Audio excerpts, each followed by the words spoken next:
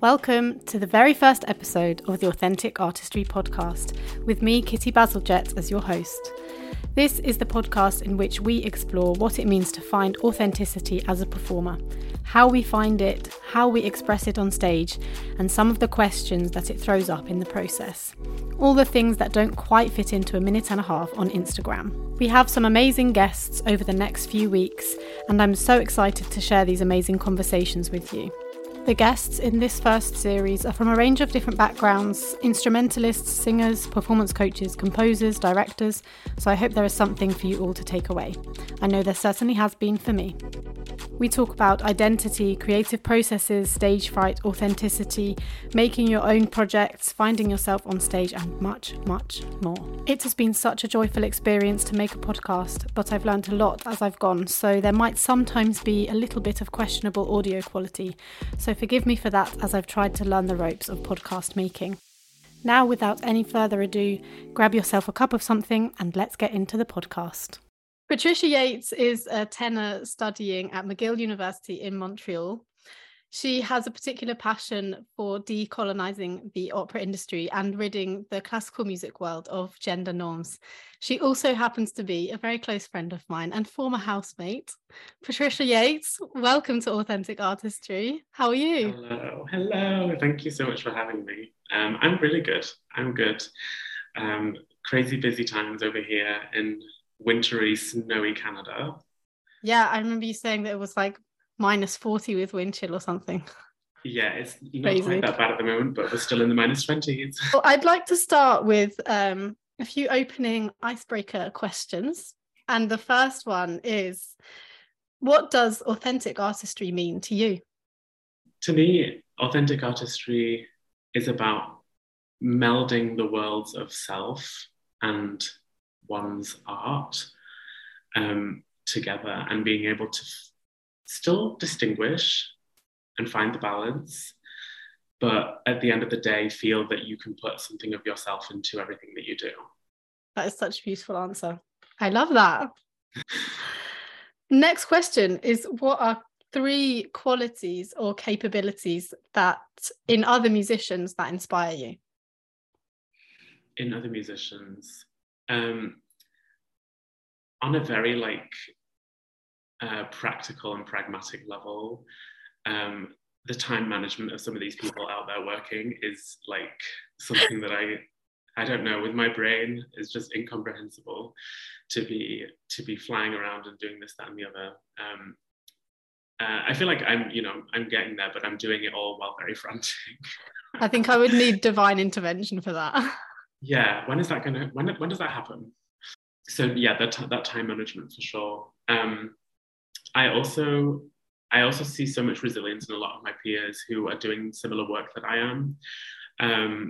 I see people really out here separating themselves a little bit from the work that they do, which is really important, because some of what we give is so personal and so intrinsic to ourselves that if we are to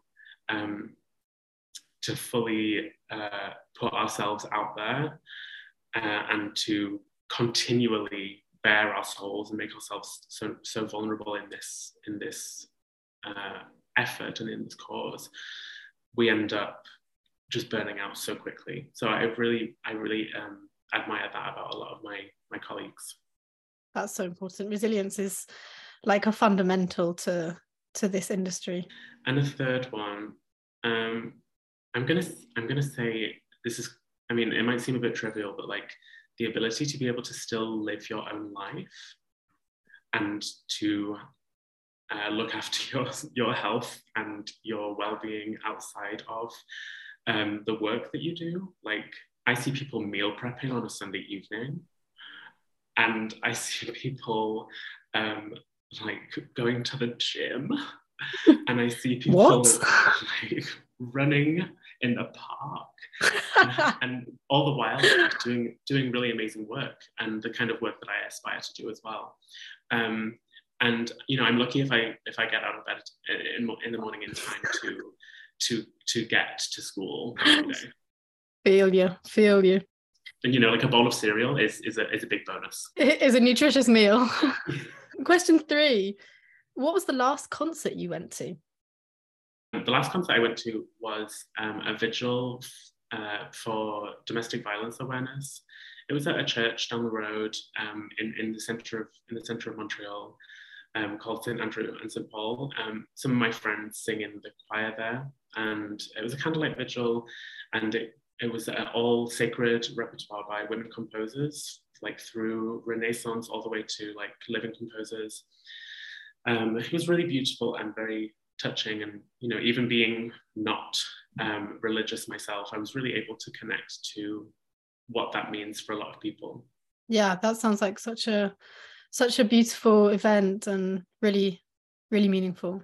It really was. If you could have dinner with any musician, performer, or artist throughout history, dead or alive, who would it be? Oh my goodness. The first one I'm going to say is Florence Price. Like, that woman lived. I would love to hear about her work and her struggle, but also like the joy that she found in music, the joy that she found in like friends and living in Chicago as kind of a much freer woman than she was in Little Rock, Arkansas. I'd love to hear about her friendship and her relationship with Margaret Bonds, because I don't know if it's okay to do this, but I speculate that they were maybe more than roommates. We can speculate here. Good. Speculation's healthy. I'm not saying anything except that, and they were roommates. Can I give another one? Yeah, sure. Make it a little dinner party. Yeah. I really want to invite Ethel Smythe to the dinner party as well. Oh yeah. Because another life that was lived. Like, she was a suffragette and took like years out of her work as a composer and as a musician and conductor to give to the suffragette cause. Like, that's incredible. And didn't she write the like anthem for the suffragettes as well? The March of the Women. March, march on as we go. And it's crazy, isn't it, that such a like impactful and meaningful cause, and she was really present in that and writing music within that, and still so many people don't know who she is even. Right. And that she got arrested, and that she was in Royal Holloway prison for 3 months, and that she used to conduct the women in the jail yard from the window of her cell, and they learned the March of the Women in Royal Holloway prison, and then that's amazing, and marched on the streets and singing that song. Dedication to the cause. Absolutely. Getting a choir going in the prison to rally the troops when she's out. I love it. Yeah, we love Smythe. Sounds like it's going to be a pretty interesting dinner party with lots of good topics of conversation. I hope so. You're going to be there? Oh, I come if you invite me. Of course. The four of us are going to have a blast. I love it. Final question. How would you describe your music or work to someone who's never met you before? Well, the first thing I would say to them is, okay, disclaimer, I love opera. I just have a lot of problems with it. I love that disclaimer. I also feel very identified with that sentence. Yeah. So I love opera, but I'm trying to just make it a more accessible place. I'm trying to make opera somewhere where everybody feels that they can exist and create freely and express their true selves, and also be creative with expressing things that they are, unfamiliar with, things that are foreign to them. I'm really interested in opening doors and, making doors that are already open wider. I think there's certainly been people before me. I'm not trying to say that I'm the first, but there's certainly been people before me who have, nudged the door ajar. And I think it's really important that we don't let it get slammed shut at all. We really just keep inching it further and further, because opera is a moving art form, or it should be, and I think we run the risk of opera stagnating if we are constantly looking to the past for reference and not staying current and true to today's society. Yeah, I'm in total agreement with that. I think this is quite a nice segue also into sort of the little interview part. What do you think the steps that need to be taken at the moment are within the opera industry? So I always talk about a tandem attack or a tandem process. These things have to happen together and simultaneously in order for there to be progress. And when I'm talking about this, I'm talking about what happens behind the scenes, how we organize as like people who create opera, and then also the people who consume opera. Those things need to be tuned because people always say, you know, how are we going to make opera more accessible if people don't see themselves on the stage? You know, if people from like communities like Black communities and other communities of color, from the trans and queer community, from younger communities even, if they don't see themselves being represented on stage, how are they going to think that they are able to either participate in the art form or even enjoy the art form as an audience member? And then the flip side of that is, yes, but you know, how are we going to get engagement in, if you know, from those communities in the first place? So there needs to be some articulated effort in moving these things forward together. We need to see more Black performers on stage. We need to see more Black performers on that table behind, you know, that artistic table of the artistic directors and the conductors and the stage managers and the producers and the costume designers and the set designers and the people who are dreaming up these ideas. Because otherwise we've just got Black people performing white ideas. And the same for any marginalized community. We need to see people in all facets of this organization be diversified, because we are seeing a huge increase in the number of racially and ethnically diverse performers.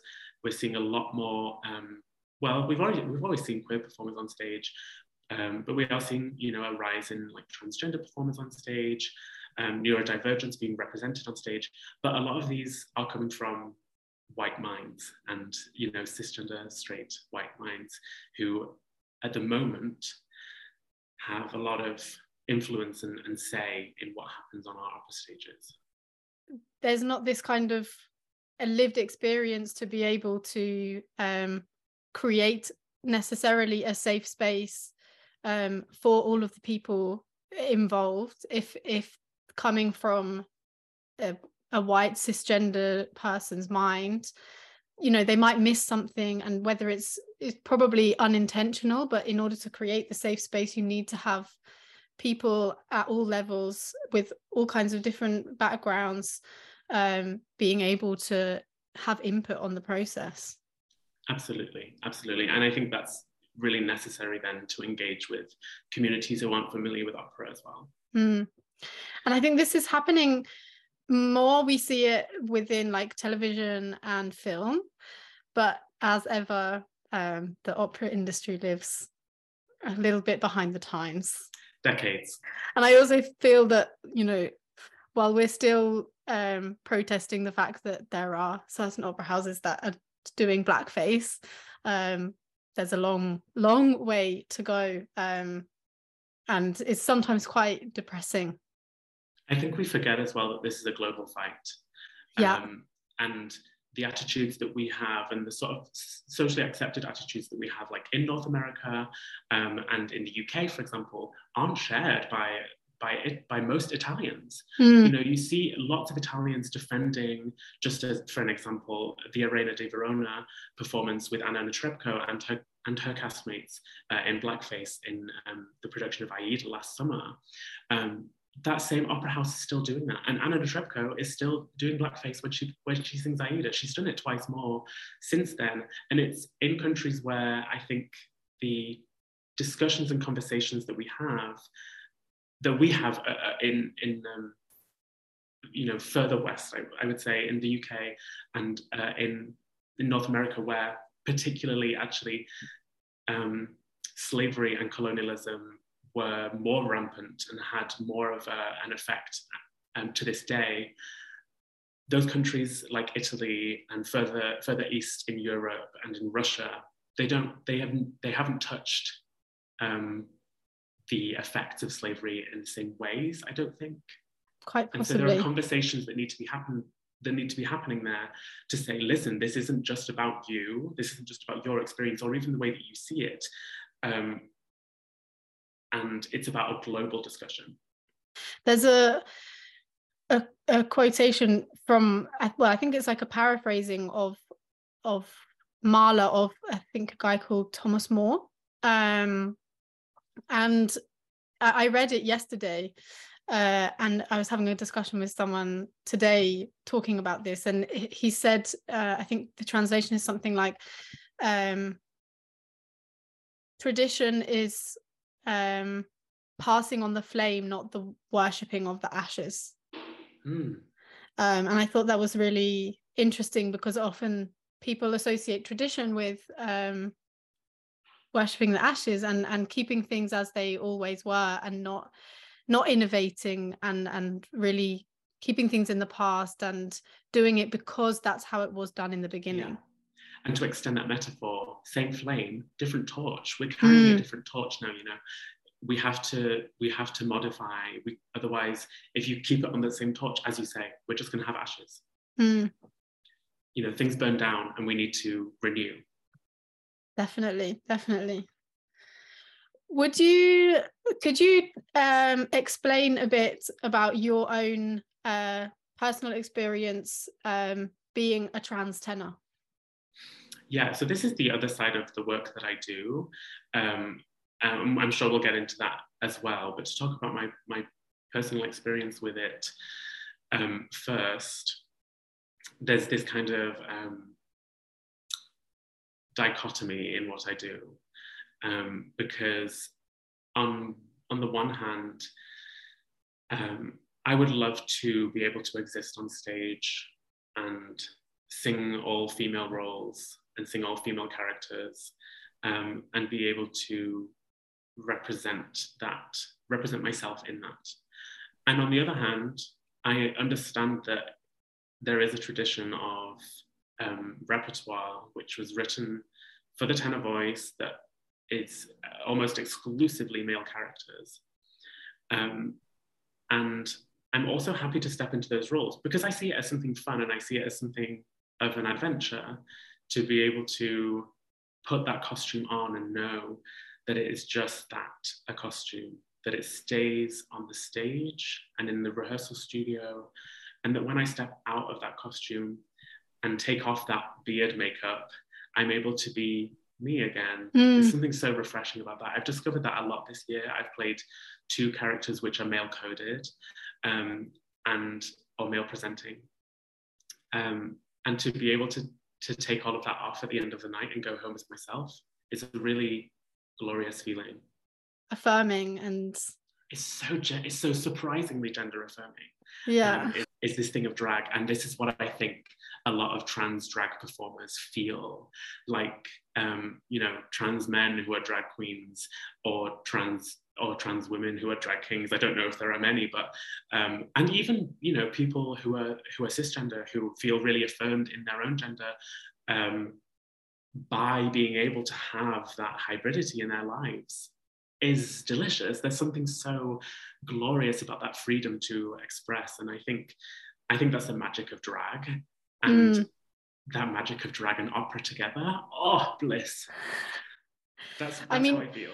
Opera as an art form is, whether it knows it or not, it's very, very drag inspired in some ways, I feel, because there's a lot of, especially with some of the trouser roles for mezzos and stuff like that, like there's a, you know, that is a lot of female mezzo sopranos are, you know, they're playing trouser roles. That's being a drag king for an evening. Yeah, how fun. Yeah. And then also, I know a few trans or non-binary mezzo sopranos who are like so happy to be specializing in trouser roles. Yeah. That's like a really cool flip side to opera. There's a mezzo from Norway. He's called Adrian Angelico. Yeah, I follow him. Right, yes, and he's also really into like Suomi culture and like native Scandinavian like tradition and culture, which is really cool. But he gets to bring a lot of himself into his characters as well, which I really like. The other thing I kind of wanted to talk about is where I see the opera world going as a potential route. And just another potential door to open is this idea that we are able to take the musical texts not as gospel, not as sacred, not as something that must be followed to every letter, but as something that we can have a conversation about with the composer, even though they may be 6 feet under. But we can collaborate with Mozart.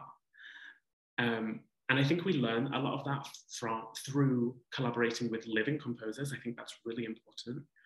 And those same discussions that we have with living composers, we can begin to have with composers that we, unless we're going to do some kind of seance, we're not getting a word out of. And one of those things that I would like to do is be able to Fach switch or octave switch. And a lot of this is already happening, mind you, I will say. And, we have like a lot of Baroque roles, for example, which were originally written for castrati. Do we need to explain what castrati means? A quick definition. Right, it's natal males, like boys who, before they reach the age of puberty, have an operation, a castration operation, to keep them in a high voice range. And as their bodies still grow from other growth hormones, not testosterone, their voice doesn't change, but the rest of their body changes and becomes more powerful, but they still become adults. And it was this like angelic voice that was like supposed to be so glorious and supreme. And so these roles were often written for these voice types that were like young princes or kings or gods maybe, and it was seen as this like deity kind of timbre. But when the Baroque revival kind of came in the 20th century, we actually saw a lot of those roles being put down an octave and being sung by baritones and tenors, like Idamante in Mozart's Idomeneo, Giulio Cesare in Handel's Giulio Cesare in Egitto, and so many more. So that was happening. We also have a lot of trouser roles, which commonly are octave switched to actually make them more cis-normative, I will say, because you then have a male role being sung by a male voice. So the witch the witch is the exception. Sorry, the witch in the Hansel and Gretel is the exception. But you have like the prince in Cendrillon, for example, and then again, all of those Baroque roles being sung in like by a low voiced person. So it becomes more cis-normative. But the witch is an interesting anomaly there. The witch is quite oftentimes played by a tenor in Humperdinck's Hansel and Gretel, and that's one which has its own problems. Do you want me to get into that? Go for it. Okay, so when we make the witch, when we sing the witch in a tenor voice,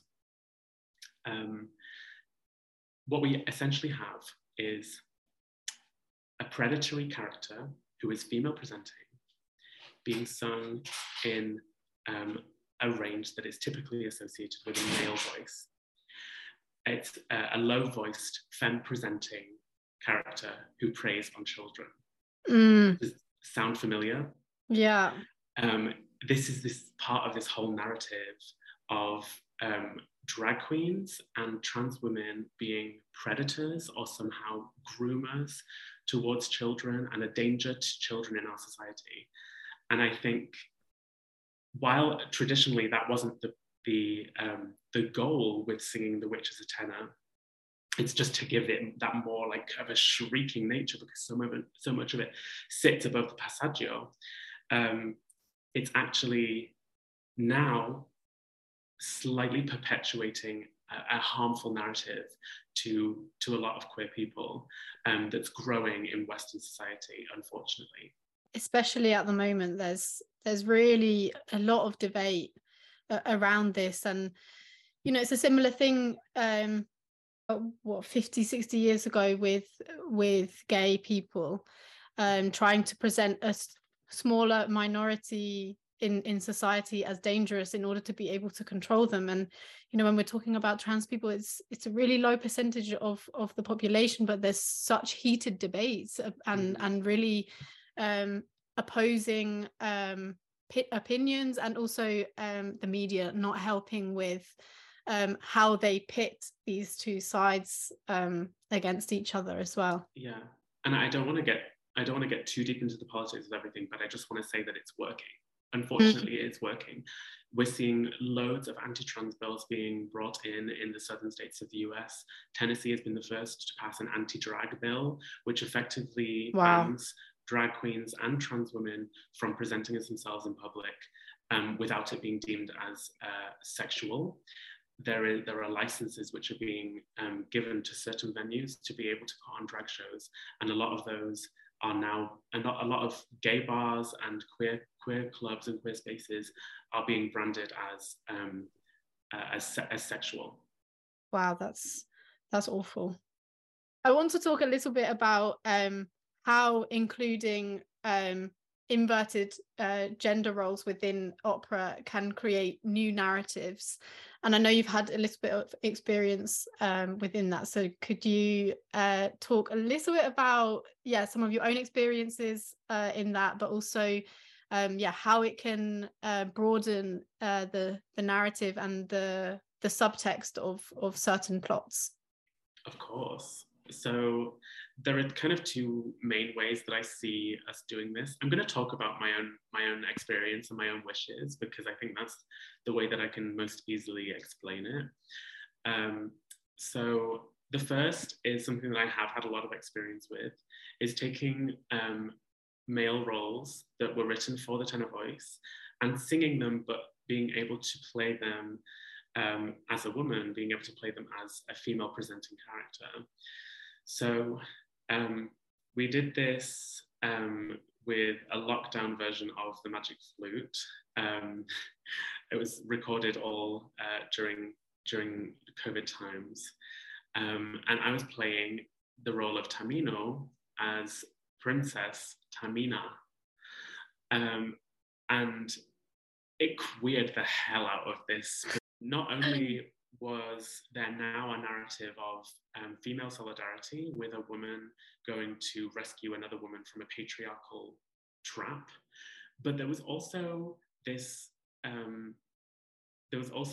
these three ladies who all became very gay all of a sudden, fawning after this really weak kind of princess who has just fainted at the sight of a big snake monster.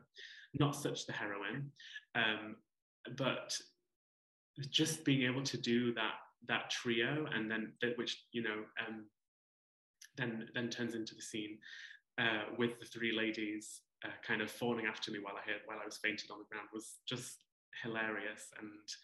And also, what I wish, well, maybe was it hilarious, or was it just something that was like kind of joyous to see this kind of representation on the stage of somebody who looks and sounds like me being attractive and wanted. Yeah, it's a super important thing, because I think, I mean, I don't know what it's like to experience gender dysphoria and to live in a body that doesn't feel like my own, but those moments of affirmation and like positive and kind of romantic and feeling like sensual, I can imagine are so important. I mean, they're important to anyone, but even more so when you don't see it happening to people who look like you. And I also want to say, like, the further I get into my transition, the more I do feel like my body is my own. I'm taking ownership over so much about myself. And it's really painful not to see the rest of the world celebrating with me in that. And so to have those little moments where it's actually normalized that my body would be valued in an opera space is really important. Those moments are really important for me. Those moments are really important for my whole community to see, I think. Yeah, definitely. So in agreement. And this is sometimes the most difficult thing about the opera industry. And I think so many of us who are involved in it in some way see how much potential there is for a kind of renaissance, renovation of the art form, and how inclusive and how diverse and how interesting it could be. And sometimes it just feels like you're coming up against a brick wall, and why is this not happening at more levels? And it's such a shame, because sometimes it can even turn people away from following that career path.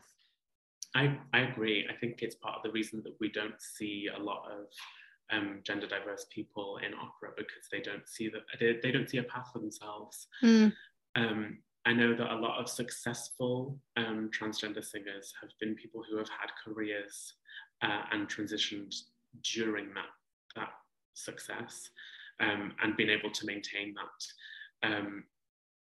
And then they're still having to kind of fight the same struggles that I am, and compromise a lot as well. And I don't want to see being kind of forced into a lot of male roles as a compromise. I would rather my trans identity on the stage be seen as an opportunity for casting directors and artistic directors to expand their world, to expand their artistic world within their production. I would love for that to be seen, but unfortunately, I think a lot of people are afraid, especially in North America, where a lot of the funding money for a lot of companies comes from sponsors and donors whose interests are not shared with mine. Yeah, different ideologies and priorities, I think. Yeah, and boards of directors and even heads of companies, they have interests to protect, and those are the stockholders. Those are the people that are injecting money into the organization. And without that valuable sponsorship, these companies wouldn't be able to run. I mean, that's part of the fight as well, I think, is to reform how opera is made. Like, opera is a company that runs on debt, essentially. Opera is an industry, that runs on debt. And if we look at somewhere like Germany, where companies have so much more autonomy because they are being state funded, and there are so many more houses, in every tiny little city, we think, God, how are we not there? Why can we not do it like Germany does it, and be able to hire singers for an entire season and then just have fun with these productions? And I think the answer to that is political reform. Yeah, I never thought about the fact that the opera houses in Germany are state-owned, and like that's why they also have the freedom to explore a bit more with the way they cast and the way they create productions. Girl, it is a whole thing. Yeah, there's something that I've been doing recently. It's called it's called articulation exercise, or an articulation study, and it's about following the power in any one company. And you can do it in any kind of system or structure. You can do it in like a school, in a university. You can do it within a business, in a company. You can even do it within a whole country. And it's about following the power, which often is paired with where the money is. And that's how I've kind of come to a lot of these realizations about the way that opera is run in the UK and in North America compared to the way that it's done in Germany and Switzerland and Austria. That's super interesting. Yeah, and it all comes back to financial interest and financial investment. You look at who those sponsors are, and what kinds of interests they may have, they often don't align with the kinds of progressive movements that we want to be making in opera companies. They're often keeping opera traditionalist rather than introducing more societal diversity. Yeah, I find it a really interesting topic also to compare with like Shakespeare plays, because I feel that some, like, opera in a way is kind of worshipped in a way that Shakespeare is also worshipped. You know, it's from hundreds of years ago a lot of the time. But one thing that big companies who put on Shakespeare plays have done well is innovate the plays and innovate the text without even really changing the text, still staying true to the text, but innovating it in a way of again, gender swapping, and sometimes not even for the whole play, just for moments to create a different atmosphere. I mean, we saw together A Midsummer Night's Dream, which was the least traditional A Midsummer Night's Dream that I've ever seen. But I think it still had every single line of the play. Yeah. In it. And it creates a totally new experience of the play. And this one was extremely magical and wonderful. Totally like a dream. Yeah. But also, like, in the Globe, they've done a lot of the time. I don't know if they've done a Hamlet yet with a woman, but they've done a lot of some of the main male roles now being done by women. And my God, it's such an incredible experience, because it's so refreshing and so interesting. And to hear a woman saying some of these lines, then there's a new meaning behind it. Mm-hmm, mm-hmm. And you get to look at it within the drama and without as well. You get to see the character and the actor speaking in tandem, and the brain as an audience member in that moment is taken on like this dual journey of wonder and new thoughts, you know, especially if you have studied these plays and you know them sort of back to front. You get all of these new ideas. It's a new way of looking at a text, and we can do that with a musical text as well. We can look at that in opera too. We can look at these advances that we can be making as opportunities. Definitely. And it's like what you said before about collaborating with a composer, with Mozart, for example. And I really feel like it could be such a collaboration. And often there's this feeling of, oh, I have to serve the composer and what the composer intended. And it sometimes takes away the autonomy or agency of the performer themselves, or of how a piece or opera or work could be reimagined, and for a new audience, for a new world that probably Mozart couldn't even have imagined, that we would be living in this kind of world with technology, Instagram, TikTok, and everything that we have now that was not there 300 years ago. This is about this concept of genius and this concept of masterwork, and that we platform that as the thing that we are going there to see, that we as an audience member, as a consumer of this artwork, must sit in silence and appreciate the genius. But maybe if we were to create more of a living art by platforming the performers as creators, on the same level as, or even above that of the dead composer. Let's remember these people are dead. Like, we may deify them, but they are not living. Art is created by living people. And without us making the art right now, there is no conduit for that. I'm talking about music here. Like, there are different types of art, and I don't have many ideas about like fine art and stuff, and where that all fits into it. But from my perspective as an artist, my art is created as a living person. And I think that is the connection that we need to be fostering, that connection between the artists who are on stage and the audience members. And if we are, as you say, deifying and worshipping the masterwork, the text, the sacred musical text, then we remove all wonder, we remove all possibility of creating something new. Yeah, it also removes this idea of like imagination between the notes.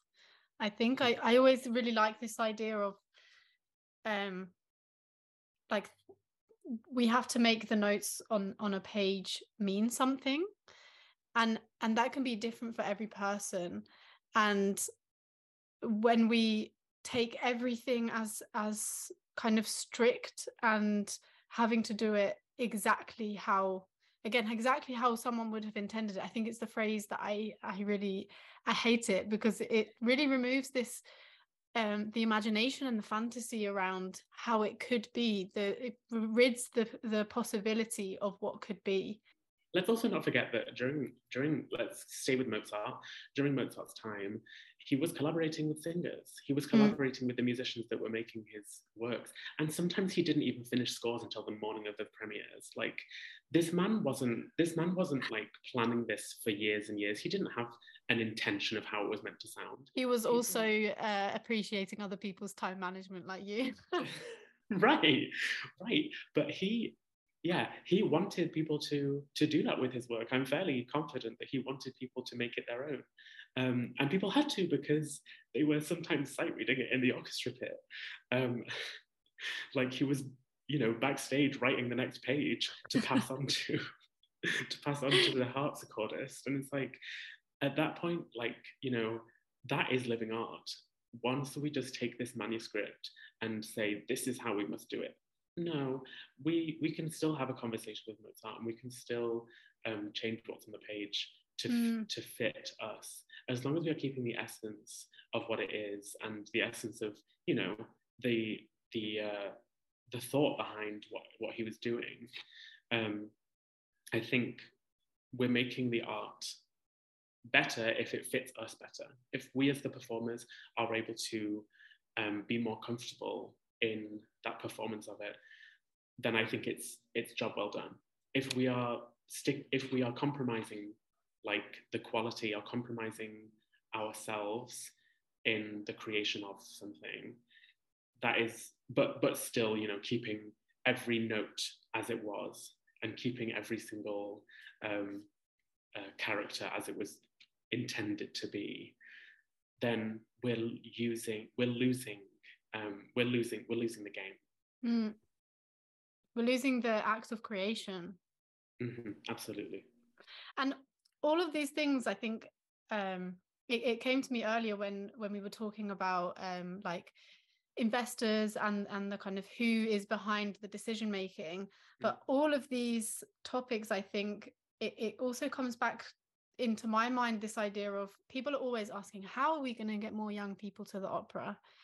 And I think a lot of this is how we get young people to the opera, putting, as you said right at the beginning, having more diverse casting agents, directors, stage managers, people in the decision making, managers, and then also at the same time having a cast of people who represent the society, and storylines that also young people especially can feel like seen and feel a connection to. And ironically, a lot of the people asking, young people don't want to go to the opera these days, how are we going to get young people to the opera? The exact people who don't want to be making the decisions to stray a little bit from tradition.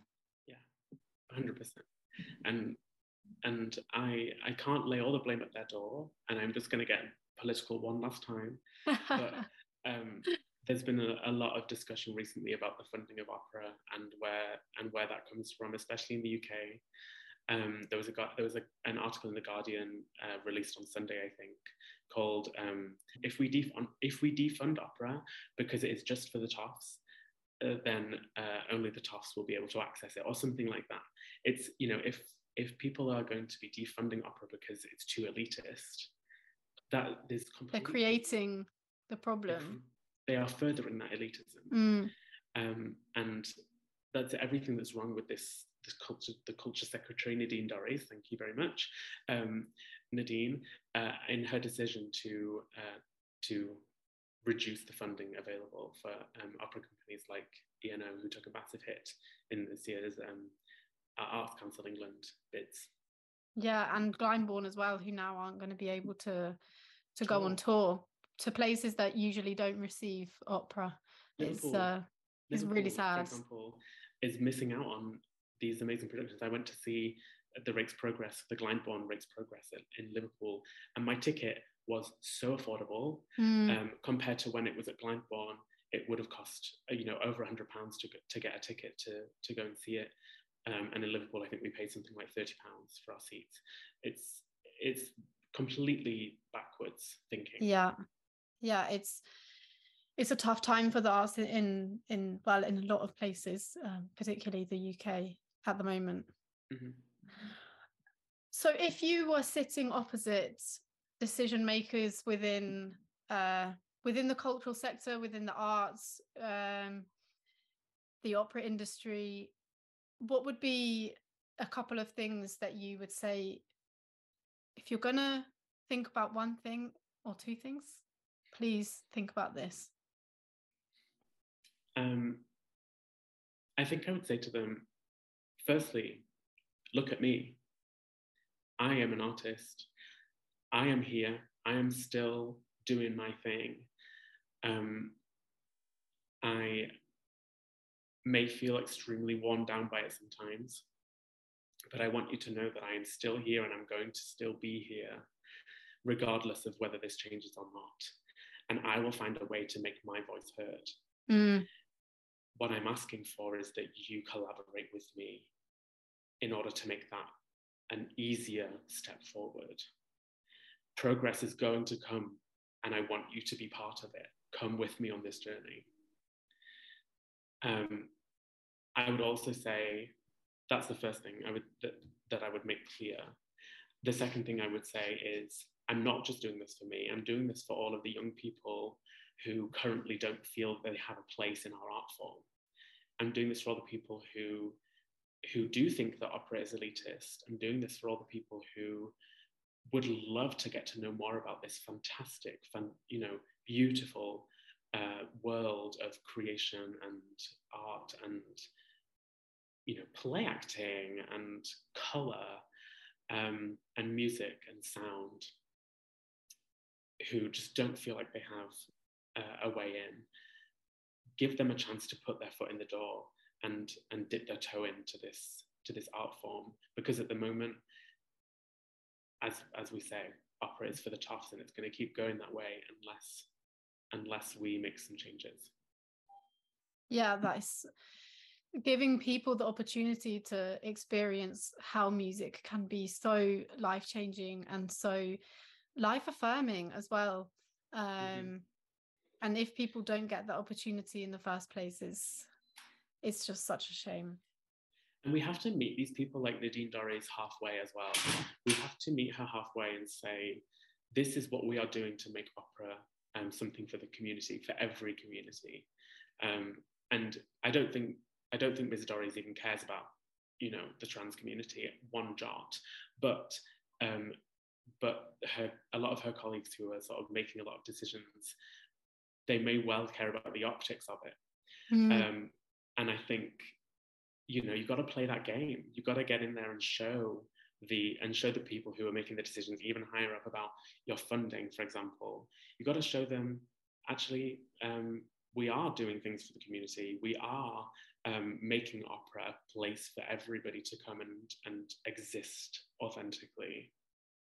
Yeah, and they also, if they want that to be happening, this whole idea of levelling up that is within the Tory agenda at the moment, not that it particularly looks like a levelling up, but the real levelling up means listening to the minority communities within our society and giving them a voice and making them heard by people. So yeah, it's a little bit of a kind of they're trying to do something but ignoring the actual way of solving what they're trying to do. Yeah, but there's a game that we have to play. There's a bit of a dance that we have to do, I think, in order to get there. I'm not going to claim to have all the answers because, like, in terms of economic strategy and stuff, you know, I don't know a lot about that. But I do know about people, and I do know about the ways in which people feel seen and represented and heard.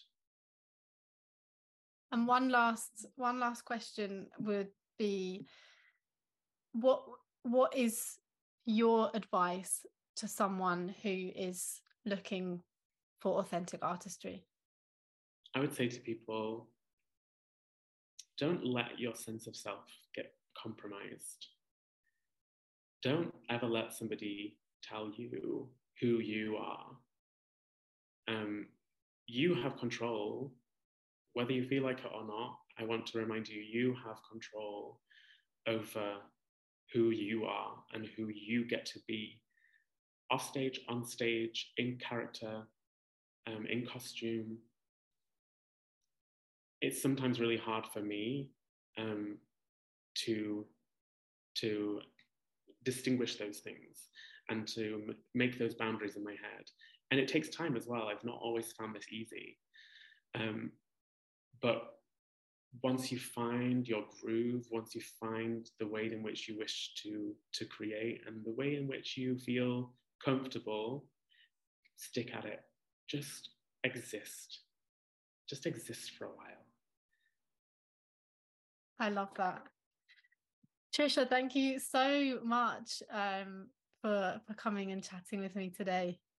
It's been such a pleasure to speak with you and catch up as well. I've missed you. Yeah. Do you want to let people know where they can find you if they want to follow you or see what you're up to? Sure. You can find me on Instagram at Ms. Yates Tenor, MSYATES Tenor.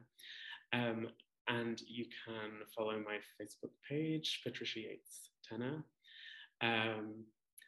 Other things maybe in the works, which will, you can find information about at those two places. That's where I'm mainly available at the moment.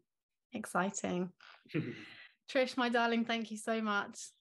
Thank you. It's been lovely to speak. That was such an interesting and insightful chat with Trisha.